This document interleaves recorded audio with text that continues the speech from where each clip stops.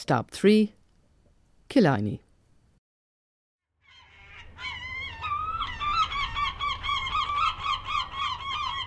For Martello Tower enthusiasts, this really is a very special place. When this tower was bought by its current owner, Niall O'Donoghue, in 1986, it was in poor condition, but now it's a beautiful example of a painstakingly restored tower and adjoining structures and grounds. Niall opens the tower to visitors by appointment. Check our website for links.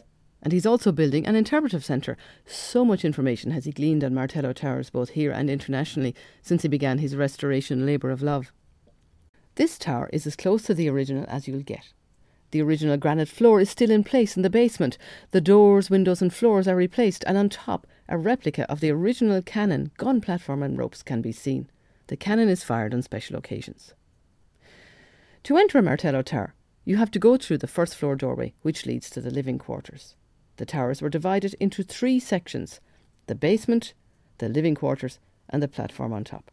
From the living quarters level, a spiral staircase was built into the thickness of the wall to get you to the roof, emerging from a chamber within the parapet.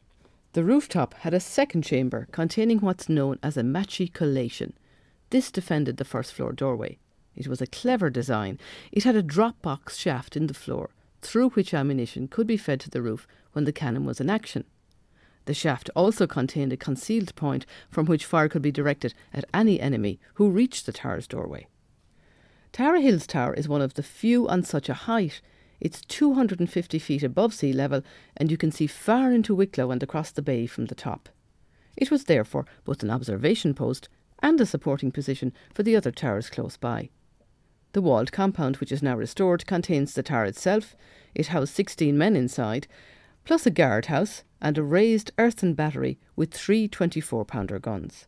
The basis for those guns has been placed back in position, and a meticulously produced copy of the original 18-pounder cannon is seen at the top of the tower.